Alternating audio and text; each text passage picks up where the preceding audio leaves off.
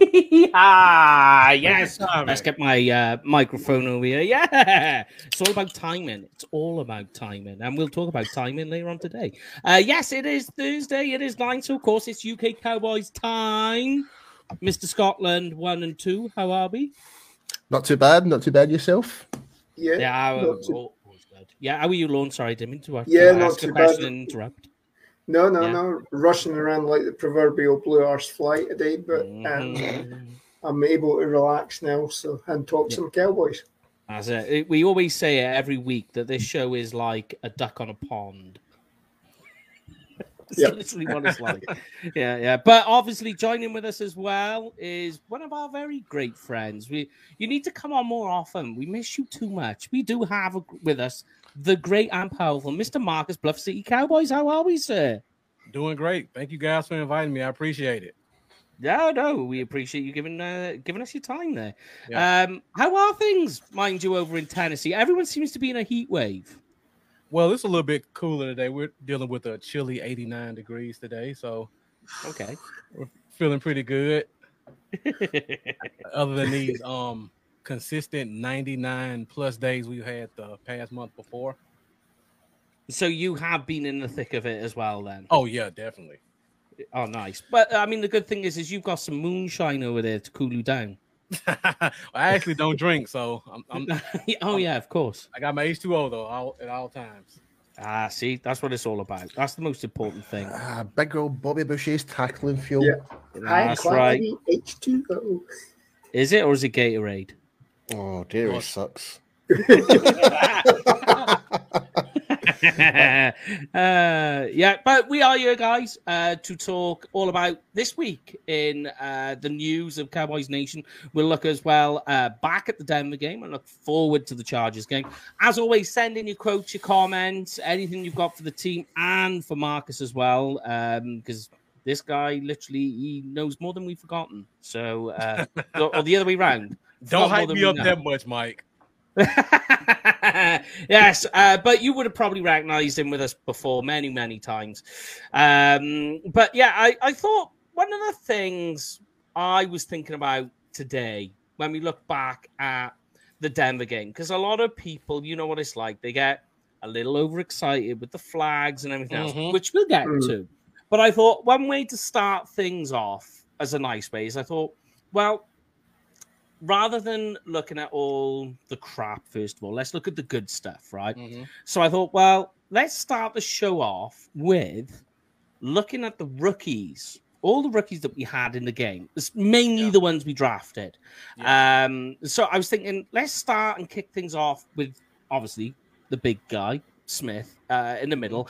I actually think, and you can all give me your take, and at home as well, I think for his first NFL game that he's ever played, he's out there, he's doing it. For his first game, I thought he was really good. I have to agree. I mean, I think 2 holding penalties in the game, but one of them, I mean, was a BS call by the referees, to be honest. Sure. The guy was pancaked, and, you know, when we were discussing him in the draft and everything like that, one of the things was that half the penalties he was getting were the fact that he was actually just slamming the guy to the ground, and the referees are going, wait a minute, how's that guy going to the ground so easily? Yeah. And I think that was the case with that one.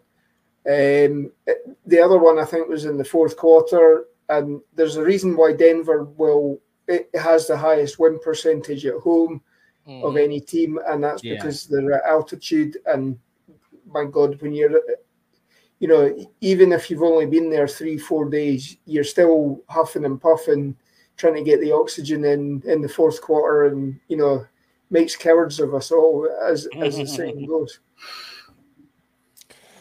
Yeah, for me, like, overall, he done well. I'm going to be more of a critical. Critic. Like, like, especially, like, you could say, it was his first ever game and stuff like that. I'm going to talk more specifically in one certain play, and that was the interception from PG Locke, how that worked out. That all started from Tyler Smith not blocking number 91 going into the backfield, and that left, like, his eyes were in a completely different direction and left that A gap completely open. So that will come experience. That will come like to recognize that type of stuff. I understand it's his first game, but he need like when he going back to the game film, he'll just need to make sure he doesn't make those mistakes again. But other than that, I was quite happy with that. Like you guys spoke about the penalties, one was BS. I totally get that, but I think overall, I'm quite happy. Yeah, my only take though with the interception that you're talking about is I actually put that more on Tyler Biadasz than I do Smith, because like I think the two were out of sync. Well, and he was hat on hat with the guy that made the pressure. It's funny to mention that, but I do want to dive into more about Tyler Biadasz later on, and all the centers just in general, because that is my biggest peeve throughout that whole game was the center. Okay. But just a wee additional point regards to outside Tyler Smith, you could put that blame on Sammy Fehoko as well for not blocking PJ Locke long enough to make him to recover to make that interception. If you look at that play, like all you had to do was just hold him off for that one extra second, and I think the ball was going to Tolbert, I believe it was at the time, that led to the interception. But anyway, it might have been. I'm trying to remember myself. I have slept since then. Yeah, I'm almost certain it was Tolbert. Yeah. Yeah. So it's kind of hard to blame Cooper Rush for that, because he was getting clobbered, and also Fehoko didn't leave enough time to put the initial block on PJ Locke, number 37 for the Broncos, to make the play. I mean, fair credit is due to number 37. He made a really great play, managed to get out of the situation and made an outstanding play for it. So that was good defense on Denver's side of things.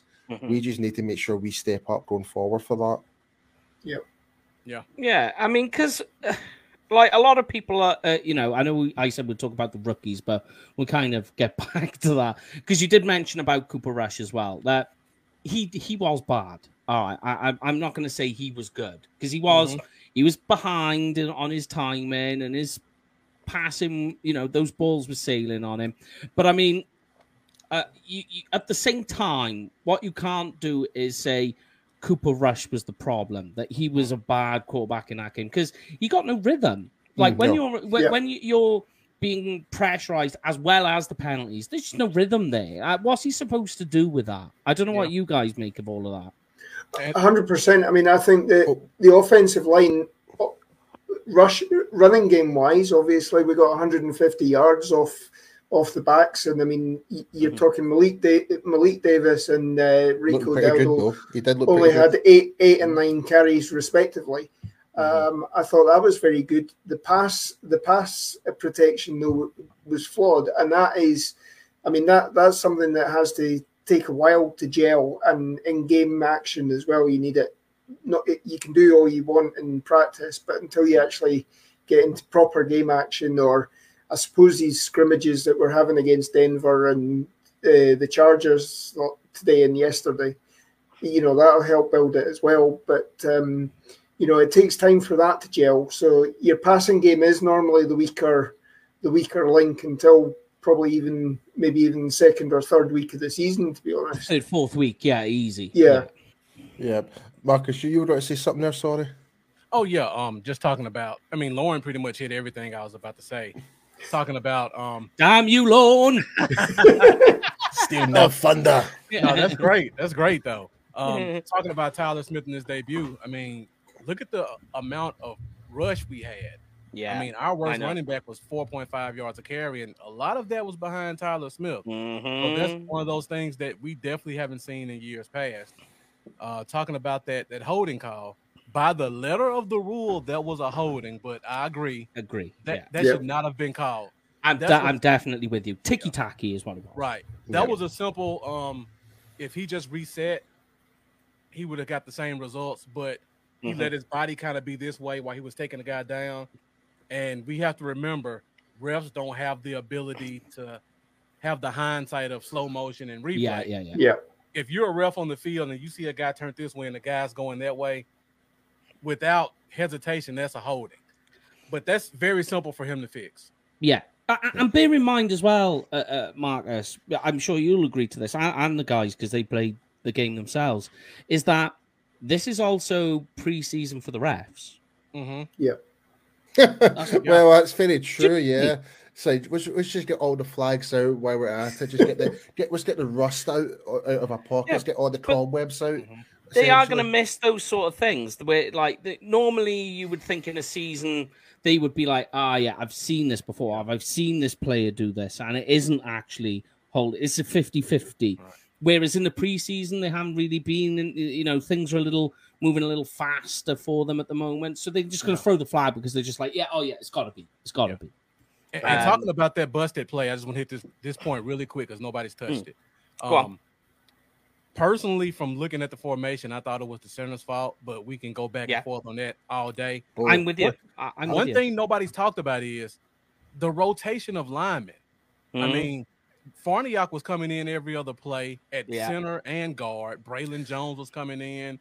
McGovern was coming in. Yeah. That's a lot of moving parts, and we all know offensive line is all about continuity. Absolutely.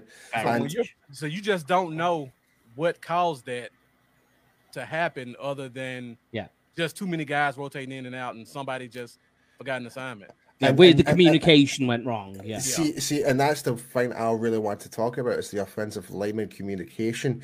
If you don't have your set grounds of and like Marcus is saying, the continuity, you've got different people running about you, and they may not get what you're trying to understand or whatever. Not and one of the things I'm really wanted to figure is our ability of double teams.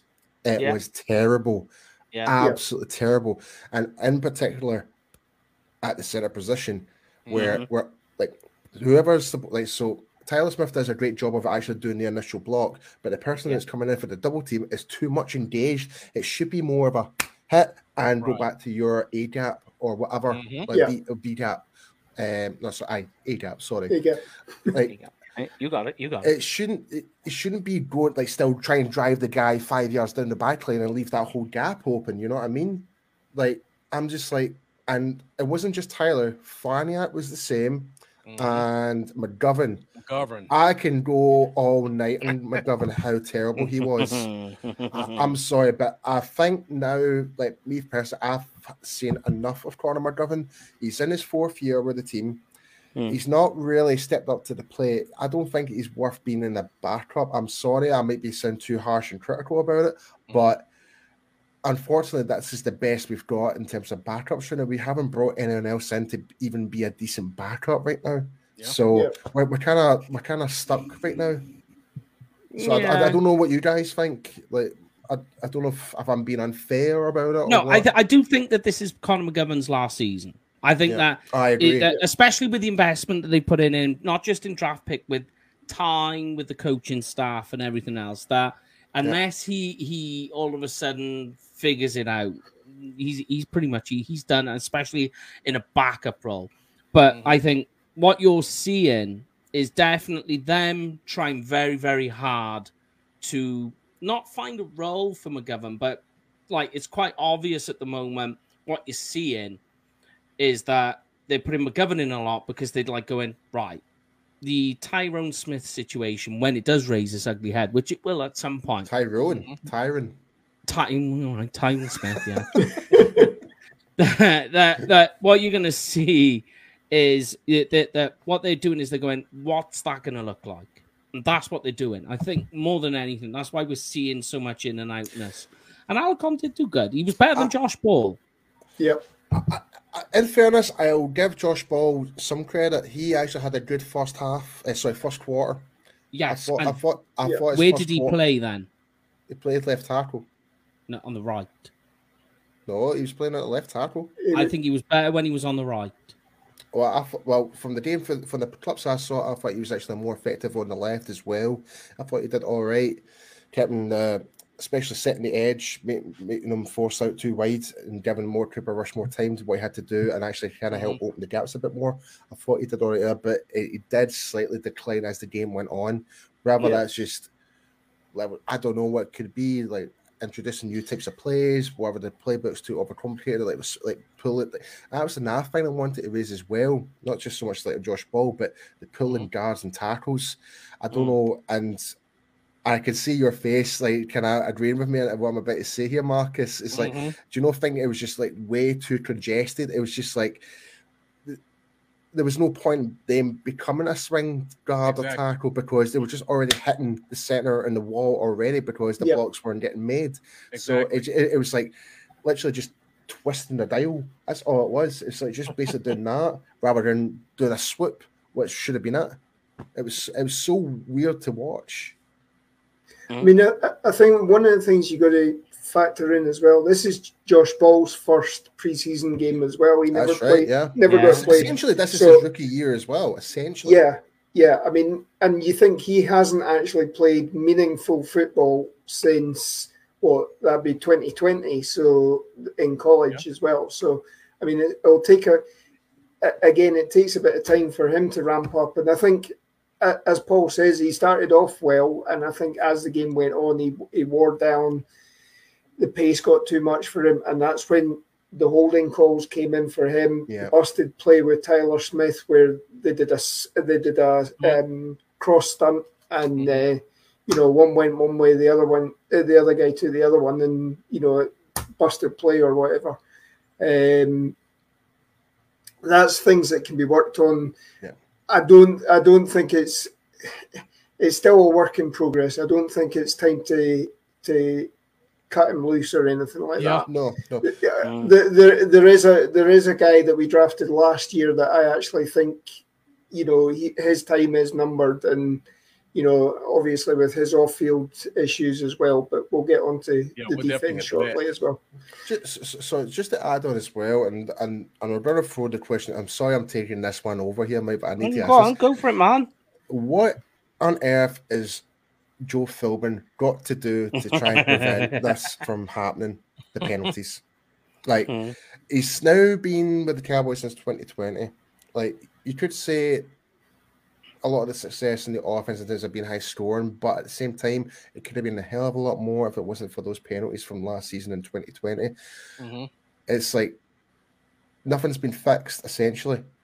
Like, is it down to the style of coaching, the technique, or whatever? Like, how is he going to fix this? Because I'm literally about to do an article about this stuff, and I'm just like, I'm close to know what we're going to do.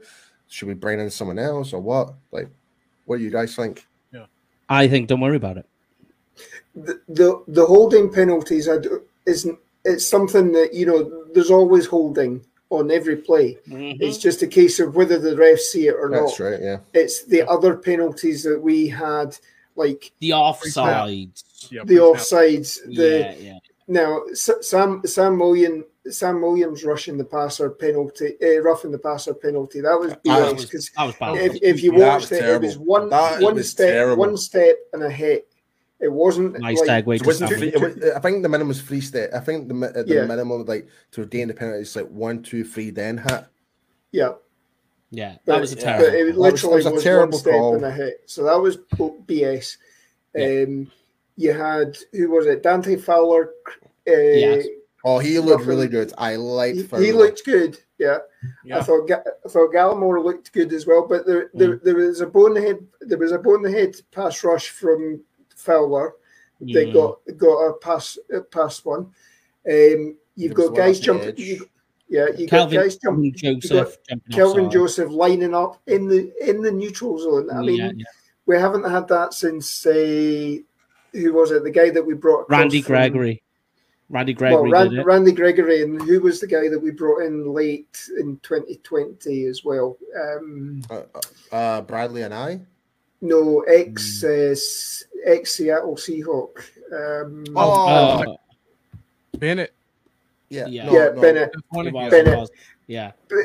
Bennett was. I mean, Bennett, his entire career was actually constantly jumping off sides or lining up in the neutral zone. And it's in 2019, was it not? Was it not in Jason Garrett's last season, rather than under Mike McCarthy? You might be right. It all merges into one when you get my age. That's true. No, but I mean, like, to go back to your question, Paul, my personal opinion about the penalties that at first glance you go, oh God, here we go again. But when you actually stop and you look at it, you're just like, I'm not going to be that concerned. It's a preseason game, first game. Not a lot of the first team players were on there. Not even the second stringers. Yep. A lot of it was, you can say bad calls. The refs are in preseason mode too. I just think that the calls that are bad, I'm not going to be concerned about the holding calls during preseason. I'm just not. One, they're rookies as well, so they're still learning the speed and what the refs are looking for, because that's a big thing. And I just think that at this stage, don't worry about it. Like the problem you got, right, is there's too much put into preseason when really, when you stop and you think about it, and Lorne already said it a little bit earlier, preseason for your first string players are like the first 3 weeks of the regular season. Yeah. I mean, this also, just something I noticed about Tyler Smith that's going to be a major improvement from Connor Williams outside of just the strength. Second level blocking. Yes. Tyler Smith already gets it. Like, he knows, like Paul talked about this before, getting that little chip, letting the other guy engage, then you go get the next guy. He did that perfectly the entire night. And that's one of those things that will prevent holding calls, because now you have a guard who actually knows how to give that chip so that the center can get fully engaged before he goes to the next level. Connor Williams was one of those guys who kind of like had tunnel vision. Yeah. He'd be too focused on this instead of going to the next person. And then that caused guys to get hooked. And he's trying to reach for the second level guy and getting really grabby with them. So I think that's going to improve holding calls a little bit as well. Yeah. And another added thing to add into preseason as well with the whole flag thing is, and I think was pretty obvious, that what you got to think about with preseason is that it's not about the teams, about individuals. And they really put in a game. They're not scheming. They're having a game plan before the game starts. They're not scheming throughout the game. They're just going, this is our plan. This is what I want to see. Don't worry about the score. I want to see what you can do. And it was obvious what they were trying to do. They were really going heavy on the run game. You already attested to it, Marcus. They were going, let's see what we can do on the run game. Let's establish a run game and see what we've got. On the other side of the ball, you see the opposite. The D-line are going, let's stop the run. Let's really see what we can do. And you looked at it, 1.8 yards per rush for the Denver Broncos running backs. And that's really what they were doing. So then when all the penalties start coming out, they're not going to be bothered by it. It's not. I'm not concerned about it either, because they're trying to establish something with what they've got on their roster, with their team. And they're going, let's try this out. If the penalties happen, they happen. The only issue why people are making so many big issues is that the last game that we had against San Francisco, 14 flags. This game then is 17 flags. And they put the two together and they go, well, the last two games is. And then it's a big problem. And when you stop and you think about it, in the San Francisco game, the penalties... I'll stop you there, mate. I wouldn't say it's a big problem. It's just something we need to be aware of going forward. If it's happening in the regular season and it's still going on, we're going to change this discussion altogether. But right in preseason, nah, sorry, not worried. Maybe I'm too I mean, harsh. all this game proved is that Denver's backups as a unit were better than our backups as a unit. Yeah, their second and third strings. You know, the plus point here is that you're never going to see. Well, you really hope you're never going to see that second string unit as a full unit on the field in the regular season. You're going to see little guy. You're going to see one or two players coming in to fill in for injuries that are par and par for the course throughout the regular season. But, if you're coming down with the second string line there, something's gone seriously wrong for your season, and you might as well start tanking for whoever's going to be the first pick next season, Yeah. Because it's the same argument you have with the cornerbacks. Yep. Like, people complaining about, like, Nation Wright. Like, that isn't a true reflection of an NFL game. Like we just said now, they were really trying to stop the run. So they weren't putting much pressure on the quarterback, which means you put in a lot of work on your cornerbacks. And what do you see from Nation Wright? The start of the game, really, really good. Yep. Doing his job, locking it down. As the game progresses, he's getting worse and worse. It's because you can't, like, in reality, you can't ask a cornerback to do what he was trying to do for 4 quarters. It's impossible. There's no pressure on the quarterback. They're not really rushing. You look at it, 0 sacks. So, like, you can't expect a cornerback to do it all. And then they're going, oh, yeah, you look at him, and you're like, yeah, but you're watching the highlights, and you're watching what Nation's Right doing towards the end of the game. Like, that's impossible to do. Mm-hmm. There's a teaching point from that game for Nation Wright, though. The point where he went downhill was when he got flagged for defensive holding. And he then it got inside his mind, and he was thinking about what he was doing, and didn't brush it. That had him second guessing himself. Yeah, he has to have that mindset. Oh, I've given up a flag. Fine. Yeah, deal with it and go on and carry get on. that chip back on your shoulder. Yeah. Mm-hmm. Now I know everybody's chomping at the bit to get the defense, but yeah, we've got to talk about one more positive from the offense, especially from these rookies. Go on. There's going to be some tough cuts to make at that tight end position. Oh yeah, Hendershot. Jake Ferguson looked good too, Paul. Ferguson looked good. In fact, Ferguson saved another interception by running in and making a block almost on the guy that was about to catch it as well. So I don't think he dropped a pass either thrown his way, did he? That's one thing I noticed. He's very secure with the ball handling. Yeah, he's not a yards after catch guy. He's not a yak guy. No.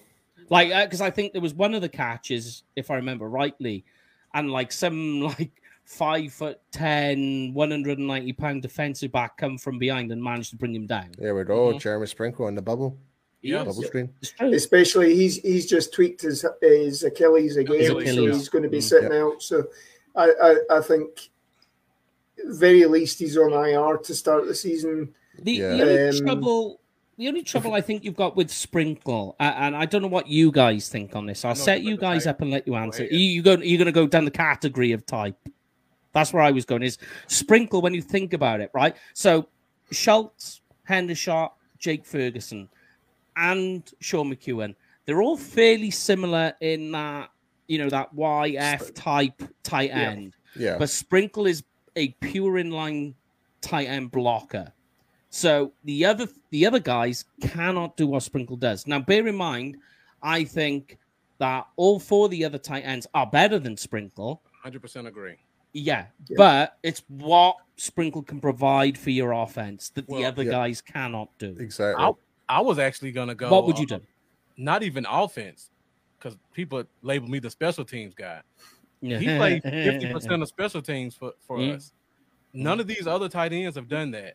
And just from roster development, you have to have a special teams guy from the tight end position. Agreed. It's true. There's no other position that can do what a tight end does in special teams. That can with that body type.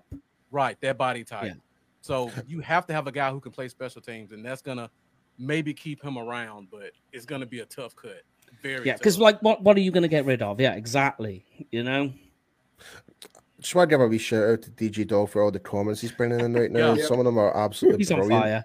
He's on fire tonight, so keep them coming, my guy. Keep them coming. Yeah, but I was very thoroughly impressed with Jake Ferguson because he did more than what I was expecting. Because I was really thinking Jake Ferguson, he's only going to be there in sort of 12-man situations. I'm thinking if you need to, he could. He's not the same as Schultz. But if you needed Schultz to come out for a play or two and you want to put somebody in, Jake Ferguson, I think, is that for 1 or 2 plays, he will do enough to hold your own on that play. Yeah, and they were all solid on blocking, which is a big surprise. Yeah, exactly. That's what I mean. Yeah. Like, because if you needed him to go in for a couple of plays, you can have Ferguson in it to block if you need to, or he'll run around for you. So, hypothetically speaking, right, this is so early to even mention this. If we're seeing how Jake Ferguson develops, right, and even as a second stringer, I know where you're going, Schultz. You know where I'm going with this. Yeah. Is there any point us actually keeping a hold on Schultz for a longer term contract? Yeah. I.e. explains the tag. Yep. Yep.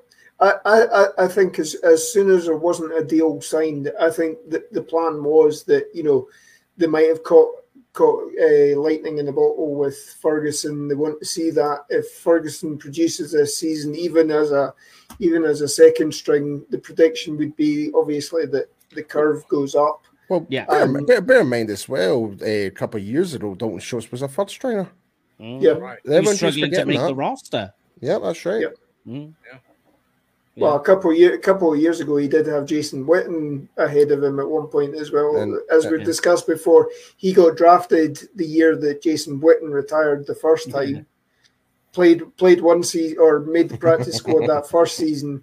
Came back the second season and he was third string behind Jason Witten and Jarwin and what have you. And finally we're seeing him year 3, year 4. He's come on. So. Yeah. Bear in mind, Tank almost wasn't on this team. That's Yep. true. He was about to walk out the door. But let's go over to Sam Williams, the other rookies that we'll talk about. I think he did okay. He did fine. I like there was nothing good, nothing bad. I see nothing good. He did everything was expected. There was nothing bad. You kind of I know it was limited snaps he was on because they were trying to do other things. I think what he did, you watch it and you go, yeah, okay. Well, as you may know, I was very skeptical when we did draft him and stuff like that. But from already what I've seen so far is lower like sense of gravity in terms of like coming in for the pass rush is definitely a lot lower coming into the offensive lineman. So that already shows improvement. Right. So that I'm quite happy about. If he continue on that progression and the way he showed during that preseason game, then I will happily put my humble pie in the oven ready. I was the opposite of you, Paul, because I told you guys the last time I was here. The kid still doesn't know football really. Like he's learning on the fly, and he's a quick learner because it's showing. See that's one thing I was quite surprised about how quick of a turnaround. And that so all fair credit to Sam Williams. So. I guess I'll be eating humble pie sooner rather than later. He's already playing left end, right end, 3-tech, stand up. There was a little all in one. I know. Did you notice him from the 2-point? Yes. Yes. I noticed that. And the one thing I've picked up on as well, there was an interview on the Doomsday podcast with Dan Quinn, and Dan Quinn was saying that what he was getting from Micah last year, where Micah was asking for this, that, the other. Sam Williams is doing the same in film room. He's putting in the extra work as well, so he realizes that he needs to step up. He's probably seen some of the criticism about being picked in the second round as opposed to the third round and most people's grades. He knows he's got to come in and shut everybody up, make them eat humble pie, all that sort of stuff. And if what he's learning off the field can translate onto the field, which it looks like it is, then great. The sky's the limit for him as well. And then this defense is just going to be absolutely monster. Yeah.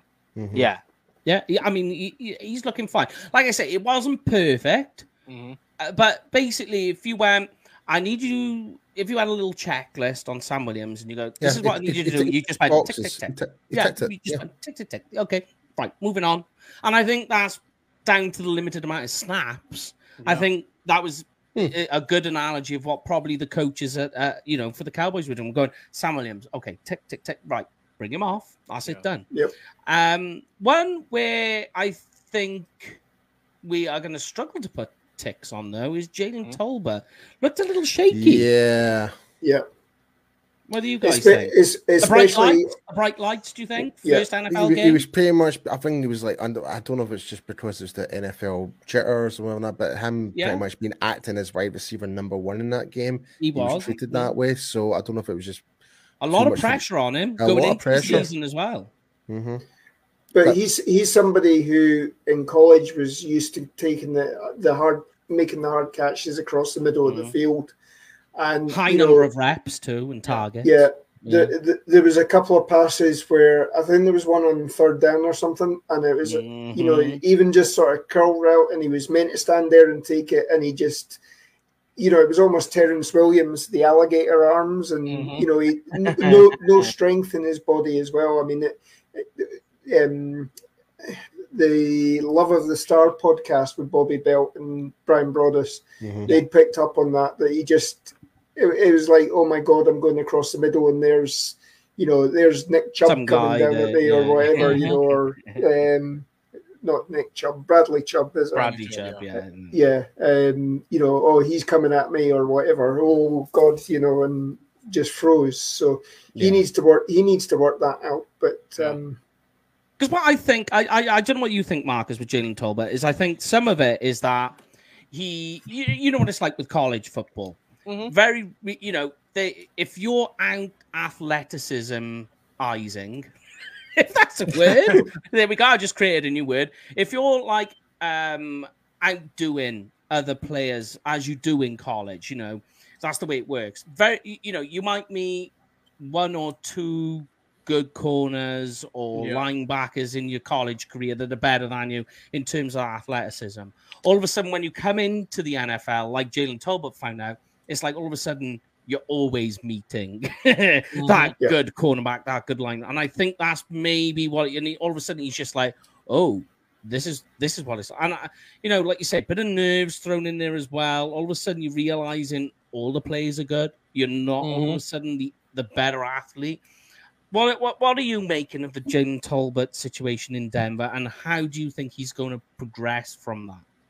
Yeah, I think all of you guys hit all the points. For one, he was kind of treated like the number one guy for NFL first game. That's kind of something to be aware of. Something that stood out to me, he played a lot of slot as well.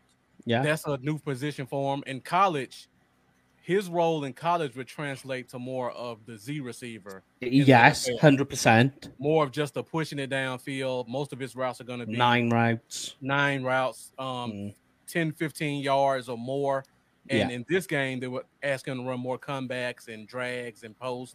And it's something new for him. Yeah. So I think that's just something he has to be familiarized with. The combination of having to run more intermediate routes and kind of being the guy at that time. And plus, below average quarterback play. Yeah, that's not going to help too. But and as well, I don't know what you think on this, because Kellen Moore likes to switch his formations up quite a lot, play by play. Where in college, that's not really the case, and I'm wondering if maybe that had a little bit of a psychological effect on him as well. Like, where do I need to be? Am I in the right place? Second guessing before the snaps are even gone. Yeah. Where you get into a rhythm with it, and then he'll find his way, and then it all smooths out. That's what I feel. But let's talk about, for me, I think this player was the rookie player of the game, and that is, of course, DaRon Bland. I mean, he was just unfair. You know what you want from a corner? He was draped in swagger, confidence, and he just looked unfazed. It looked like he'd been doing it, like he wasn't a rookie. He was like he was a veteran. At multiple positions. Yeah, you just took the words right out of my mouth. What did you like about DaRon Bland's game? I mean, there was so much to take away from it, but what did you specifically like, Marcus? Well, I'll say this because I'm kind of like Paul. I'll gladly humble pound this one. Watching him in college, I thought there's no way nothing there. NFL cornerback. I thought he had to convert to safety. Yeah. At best, he could be a zone nickel guy. I did not see the coverage ability in his play. But he played multiple positions, left side, right side, inside. He got his hands on the ball consistently. Yeah. He was always in. If he didn't get his hands on the ball, he was always in position on the cornerback, no matter what route they ran. And that's just something you don't normally look for in a young guy like that. He gets it. Just bottom line, he knows the position. He understands how it's to be played, and his technique looked well. Yeah. And like when things were going wrong, he just looked like he just had the confidence to just be like, it's okay, I've got this. Yeah. Don't worry about it. Just watching it like, this is wild. Where did this come from? But what about you, Lorne, Paul, whoever wants to go next? Bland, looking good. Yeah, I think he makes the roster.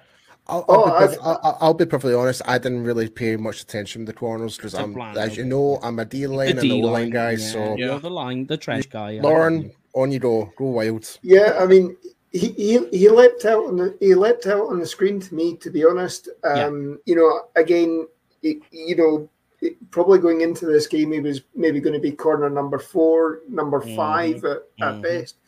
I think he is definitely, you know, obviously the news in the last 24 hours is that Jordan Lewis is going to be out for a little bit of time. I can see him stepping up to the nickel corner ahead of Nahshon Wright and Kelvin Joseph. So yeah, we'll talk about him in a second, but keep going. Yeah, so I mean, he's certainly solidified the position there for himself on this team, and I think the defense as a whole. I mean, you know, where do you make the cuts this year? Defensive line, particularly defensive tackle. I mean, again, we're talking Tristan Hill's had a great camp so far. Yeah. Bahana, the talk going into the game, Bahana was maybe a little bit behind Ridgeway. Ridgeway, whether it was the injury that he picked up in the scrimmage on Thursday or whatever, but he just looked like he was lining up, standing up, and you know, putting the minimum amount of pressure on. But Bahana was a force in that line there. He's following it up by all accounts in the Chargers scrimmages at the moment. So, you know, where do you make the cuts along the defensive line? Yeah, yeah. It is a tricky, because to me, right, you let's go and talk about the cornerback depth, because this is a sneaky one. Because for me, right now, I've got we know who the top 3 are, and you mentioned Jordan Lewis with the injury. I've got Nahshon Wright, Deron Bland. You've got to keep CJ Goodwin. You've got to. I just see there's being no choice. For special teams, yeah, basically. And when you think about it, what they'll do every year is they go to your special teams coordinator and they go, right, we're going to give you X amount of guys, 3 guys. Yeah. And I can guarantee Fossil's going to go, one of them is going to be CJ Goodwin. And when he does that, now you have to sit there and you go, so what are we doing with Kelvin Joseph? Because right now, he did not look good. He was making mistakes. He was stepping offside. The start of the game, he wasn't so bad, but it tailed off quick with him. I know a lot of people will say he gave up the touchdown. I'm not going to really be too concerned about that because of how he was being utilized on that play. Yeah. So I think I don't know what you guys think. I think it's going to be a struggle for him to make the 53. Let me say this really quick. Joseph. Yeah. We said that from the get-go. Yeah, I think Joseph can start looking for studio time around September, you know. The only thing that's saving him right now is that 2nd-round pick. Right. And let me say this really quick, because when I look at roster development, I have 5 rules that I go by. I've used these rules for 10 years, outside of Rico Gathers, and maybe another guy I can't think off the top of my head. They've always worked for me. When I look at who makes the team, it's the starters, the immediate backups, the guy that's too expensive to cut, the 1st and 2nd year drafted players, and then the core special teams guys. Yeah. When I look at the cornerback position for the first time, all those guys fit that criteria, and then we've got Deron Bland right here, who's been the best playing corner. So, and he was he 5th round also? 4th round? I think he was. 5th round. Yeah. So we got 7 guys who all fit that criteria. I don't know. This is the first time I can say I don't know who's going to get cut from a position. And here's the funny thing is we're talking about cornerback depth as a Dallas Cowboys fans. Right. And like going, I don't know. We got so much choice. It's not right. And we've had COVID, we've had a war, gas prices going up, and now we've got a cornerback rich conversation that we're going on about in Dallas Cowboys. The world's gone upside down. But I mean, because we mentioned we sent a question in before, and we said this. We said, and you can answer if you want, Marcus. Kelvin Joseph, this situation with him. At what point do you call him a bust? How much time has he got? I give every player 2 years, but like you guys said, there's a chance he doesn't get 2 years. Yeah. I mean, we gave Dwayne Goodrich 3 years, and he actually did kill somebody. I hate to say that, but we gave him 3 years, and it doesn't look like Joseph's going to get the same treatment. Yeah, because there is that too. Because bear in mind, the NFL goes by its own schedule as well, and I mean in terms of headquarters, because there is, no matter what you say, there is this looming. There is going to be one. There's a suspension. So now are you really gonna drop Deron Bland for Kelvin Joseph, who could miss the start of the season? The first month of the season, when you've already got issues with some players starting the season injured or on injured reserve, waiting to come back. Are you really going to do that? Right. And really quick, shouts out to Joe joining from Italy. Thank you for tuning in. Yeah. And DJ Dog makes another great comment. Mukwamu played almost exclusively at cornerback in that game, which is very interesting. And he got an interception. Exactly. Today. In practice. Was it today? Was it today or was it yesterday? No, today. Both days. No way. I know yesterday, I think. Yesterday, yeah. These days are just all blending into one blur at the moment. But so now that's another guy you have to consider at the cornerback position, and he stands out from everybody else, in my opinion, in terms of his look. Yeah, in terms of like body size and shape, and yes, because you know as well, the Cowboys are quite confident in their ways of didn't work a corner, right? We'll put you back to safety, right? They will do that, as we've seen. So yeah, that is a tricky conversation to have, an even trickier conversation to have, mind you, is what do we do with kicker? No. Oh dear, yeah. Brett Maher's back in the building. SpongeBob SquarePants. Yeah. Well, I mean, Cameron Dicker's been released by the Rams. He was being used as a punter in the Rams camp. So, maybe when everybody gets back to Dallas next week, you maybe have another kicking carousel going on. But I mean, I'm certainly.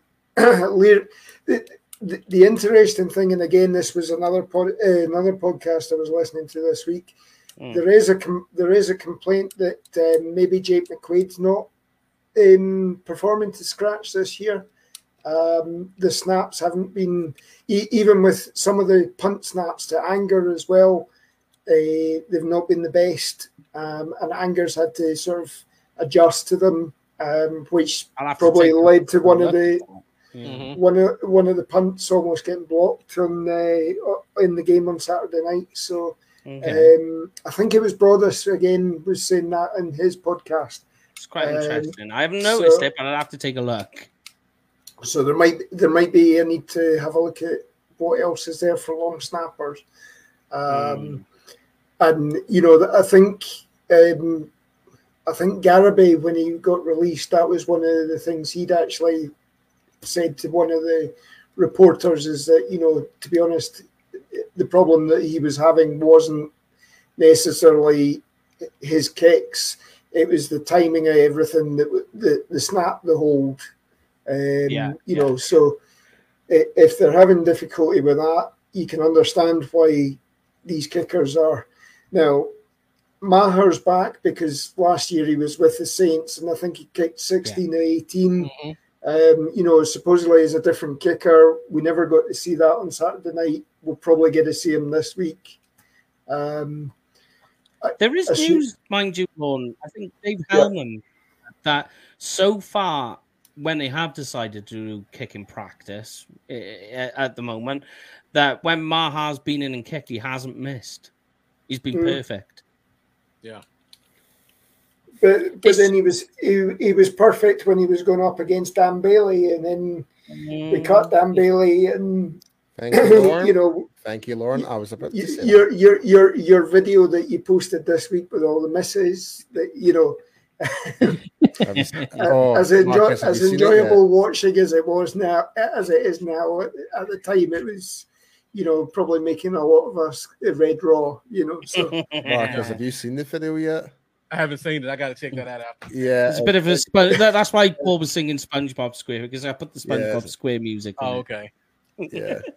It's so but did it was. I knew you'd like it, Paul. I knew you put a little smile on that cute little Is face it on Twitter or Facebook? On Facebook, on our Facebook. But do you think, Paul, that there's a little bit with Brett Maher than the old fool me once situation, that we're going down this road? Or does he deserve the chance? Everyone deserves a chance, I guess. I mean, who knows? It could be going for a different program. It could have, like, I don't know, it could have been some type of following out undisclosed injuries, not willing to tell, and it may be all good. We don't know. We don't know. But everyone's initial thoughts, even myself, I'm not particularly thrilled about it. Yeah. But if he starts knocking out 65-yard field goals, winning field goals, then he's trying to be an instant hero again. So as long as he doesn't miss, But if the game's tied at 16 in the third quarter and he misses a 45-yarder, I'm going to be upset. Yes, and that's the sort of thing he does. All the short range kicks is the problem. Yeah, the money kicks, the bread and butter kicks of the kicker, like the 30, 35, 40 yards. Yeah, it's within 40, between 30 under 40. 50 and 35. It seems to be his biggest problem. And it doesn't matter if it's outdoor stadiums or indoor stadiums. It doesn't seem to matter. It still hooks it left or hooks it right. It doesn't matter. Yeah. I wonder, though, if they're going to go for like this, which is why we haven't seen much kicking practice, mind you. And I'll ask you this one, Marcus, and then we'll move on to Chargers quickly, is like, if you remember with Jason Garrett, we had Dan Bailey, so we had that safety blanket. So do you think, and like, it was always seemed to be with Jason Garrett was march downfield, set up a field goal. We got Dan Bailey, it's okay. I wonder, though, if there's going to be a little reverse of this, where it's march down, oh, right, we got a 4-yard field goal and it's 4th and 2. Let's go for it. So a little bit of the opposite. Do you think that's where it's going? I think that's going to be dictated with how well the running game looks when we have our best 5 out there with Zeke. If they look similar to what we saw in the week 1 of preseason, I think we're going to start taking more chances on 4th down. I think so too. And plus, we have better tight ends as well. So I think when we go into our 12 packages on a short 4th and short, I think they like their chances a little bit more than they did last year when we had to rely on Blake Jarwin to make a block to get us 3 yards. Or we had to rely on Connor Williams pushing somebody off the line of scrimmage to get 1 yard. Like, I would like to think that that's where they're going. The only trouble I have is they had an opportunity to test this in this preseason game. And it was 4th and 1 and they decided to throw it. And I was just like, this is everything's a little discombobulated in what you're trying to do. It's obvious you're going down the run game route. And now we're 4th and 1 and you're throwing it. And I was just a bit confused with that, where you had an opportunity. Like, if they had run the ball, I would be like very confident that that's where they're going down the road. But then they throw it and then it's failed. It's failed conversion because I think it went to Jalen Tolbert and he dropped it, I believe. Yep. But that has the effect that, it makes defenses second guess themselves. It's the same as, when Brian Anger's doing warm-ups, Jim Fassel has him throwing passes so that, the special teams are going, wait a minute, he can throw the ball, right? Okay. Let's not go for a complete rush all the time. We need to have guys in coverage. So it's just, you're trying to be, in preseason, you're trying to be vanilla. You're not trying to show off your entire playbook, all your gadget plays, but little things like that, throwing a pass 25 yards down the field on 4th and 1. If I remember rightly, we actually on one of them, we'd actually completed it and it got wiped out by a holding call. Yeah. So that, because I think Rich came on and I was looking at our group chats on Sunday morning and Rich goes, bloody hell, holding call wipes out a 4th down and 1 completed pass and all that. So that's an area, but it is that sort of given the opposition that's a little bit of a mind game. But I know you're going to mention one more player, Paul. I'm just going to very quickly put it in, and then you can move to your guy. But I'm going to say LV looks improved, looks healthy, Oh yes, looks Yeah. strong. He looks rearing to. He's one of my favorite players at the moment in preseason. But hit me with your guy, Paul, and then we'll move to the Chargers game this I'm weekend. surprised we've not actually spoken about Chancey Golston playing Chancey the Golston? interior. He did He fine. looked really good. Yeah. He looked really good, Chancey Golston. Yeah, I like So- it.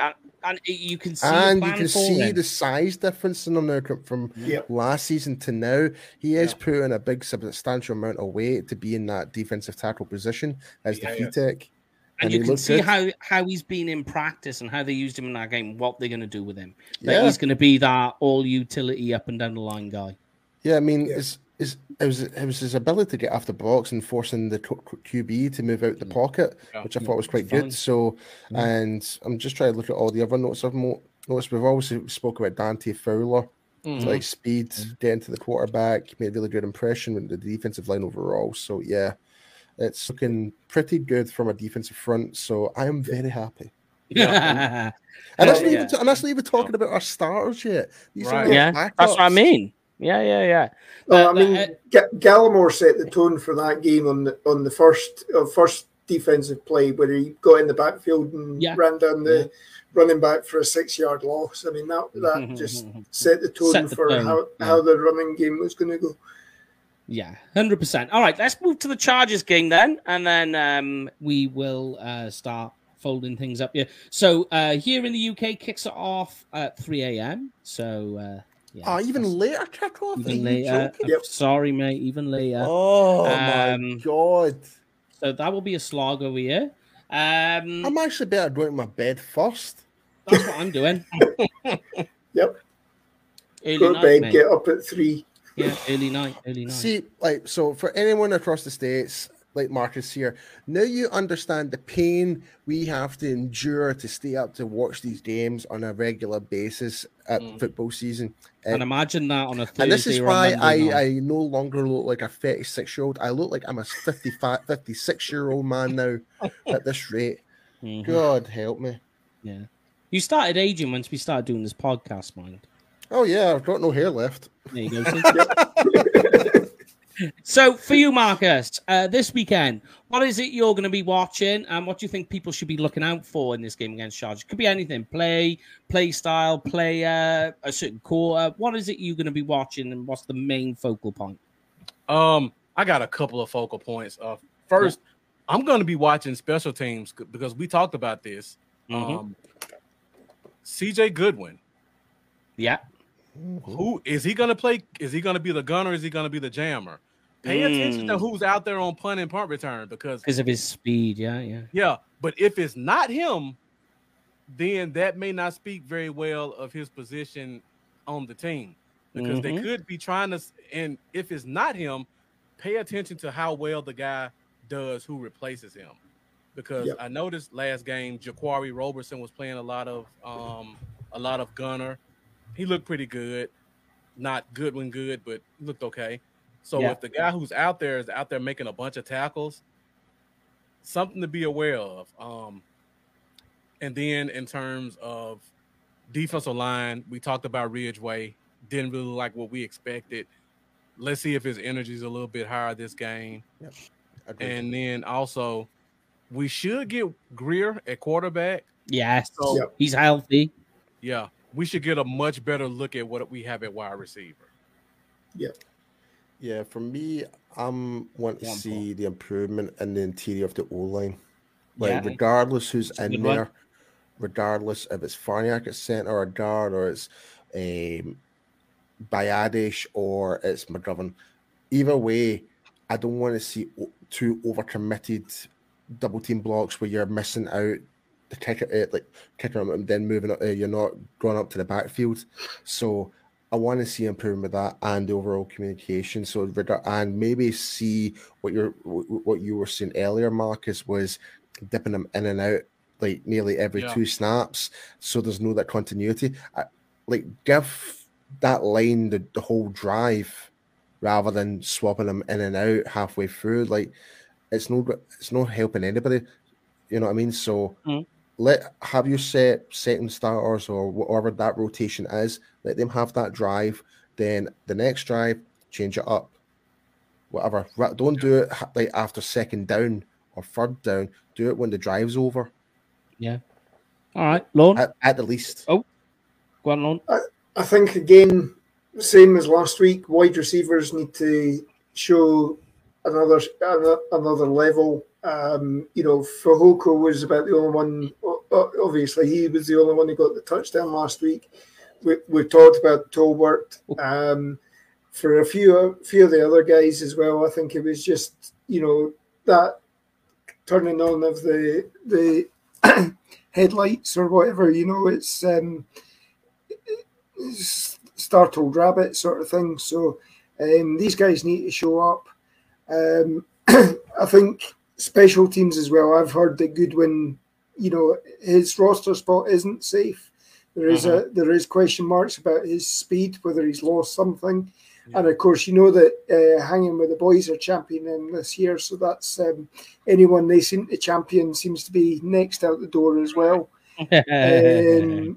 So maybe things are not as good for him, and I just want to see a bit more improvement in the offensive line, particularly pass blocking.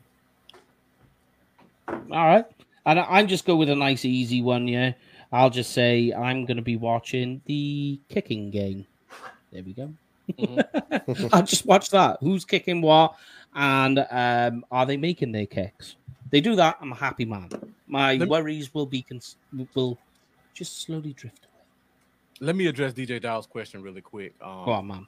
DJ Dog, I don't think Bland on special teams will affect Goodwin's position. I think Bland's play in general is going to affect Goodwin's position, just like it's going to affect Kelvin Joseph's position, because I don't think we can keep 7, and somebody has to be the odd man out. So what I'm saying is pay attention to who's playing special teams, because I don't think they've tried Bland at gunner or jammer, but just watch who's playing gunner or jammer. It may be a wide receiver. It may be a safety like Tyler Cole. I think they played him there a little bit. And just pay attention to how well those guys do, because if they play well at those positions, and they're already kind of seeded to be on the team, that may make him more expendable. Like if Simi Fehoko, who we all kind of think is going to be on this roster, if he's going to be your 4th receiver and he's also a good jammer and gunner, then that makes that 7th corner more expendable. I'm with you there. So, yes, should be an interesting game. We definitely need to see improvement. I don't think this is going to be a penalty-ridden game. It's not going to be that type for sure. I don't see this being a dress rehearsal game either. People asking that. I just, nah. You're not going to really see it until I think they're given the controlled scrimmages. I think that's the area that they're using the starters, and I think the games themselves are just being used for finding out what you've got as depth. Agreed. Yeah. So, and on one note, mind you, with Dak, I think he's been absolutely spot on so far, and he's not one who's renowned for being a good player in practice. He's always been a baller when the game comes on. He's a gamer. Did you guys get a chance to watch any of the training camp stuff today from practice? Only a little snippets. I seen Dennis Houston catching the game winner in there. I don't know if you've seen that. Have you? Houston catching. I saw the tweet, but I haven't seen the actual play. He's in the far corner. Basically, it's a corner out. He goes down, goes up, jumps. Basically, high points the ball, comes down with it. It's a good play. Yeah. I was going to say this. Dak's running a lot more in practice today. Yeah. I saw him run about 4 or 5 times. Yeah. So and that's only the limited amount of video that I have seen so far. It's quite interesting. But yes, we did promise we wouldn't keep you very long, mate. So it is always, though, a pleasure to have you with us, Marcus. And hold on. I definitely appreciate it. Yeah, there he is, all the way up there. Look, make sure, guys, to go and follow him. It is Bluff City Cowboys. He's on the top row on the right. You will always learn something new, because Marcus is always in touch with certain people over there, and he gets the inside scoop that we like. Just a little bit. Hey, mate, you get more inside scoop than us, so you've got that advantage, that's for sure. But yes, we will very quickly get one of the guys to roll this one out. Let's have a look. Paul did it.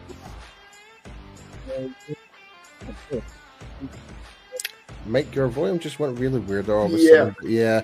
But anyway, guys, if you're planning to go into a Dallas Cowboys game this year, be sure to go to cowboysexperience.com for the ultimate meet and greet, stadium tour, game ticket, and tailgating experience, where you get to meet players like Micah Parsons, Jay Novacek, Drew Pearson, Hall of Famer, Zach Martin, Travis Frederick, and many, many more. And like I said, when we go with Cowboys Experience, they will treat you like absolutely like royalty. Mm-hmm. And of course, there's a travel package. Make sure to go and check our social media for the details on that. But Marcus, it was a pleasure. We'll have to definitely get you on again fairly soon when the season starts, because I do always really enjoy talking to you. And you know, you did used to do your podcast, and I know things happen, and you had to slow down on it for the time being. So you're always welcome to come and join us. Yeah, I'm definitely starting back when the season starts. So baby, the Cowboys on. It'll probably be just me. That being said, we've got our fantasy football coming up. Oh yeah, the champ is here, going for our second year in a row. So yeah, hopefully we can try to do a show with our draft as well. Nice. Yeah, because that was like absolute chaos, but it was amazing. It was. It's always Super Cowboy, always picturing Patrick Mahomes first round every time. I think the Cowboys play at 6 p.m. my time next Friday, so that's we're good. kind of looking at doing it around that time. Yeah, that's nice. It's a nice time. So we'll see. All right. But thank you very much for joining us, Marcus, and we will speak to you again. I'll speak to you off air. But Lorne, Paul, finishes off, and we'll get out of here. Have a good one, guys. Go Cowboys. Yeah, have a great week, guys. Following on from all the sports films that we were talking about last week, check stick scars, pain heals, glory lasts forever. That's right, baby.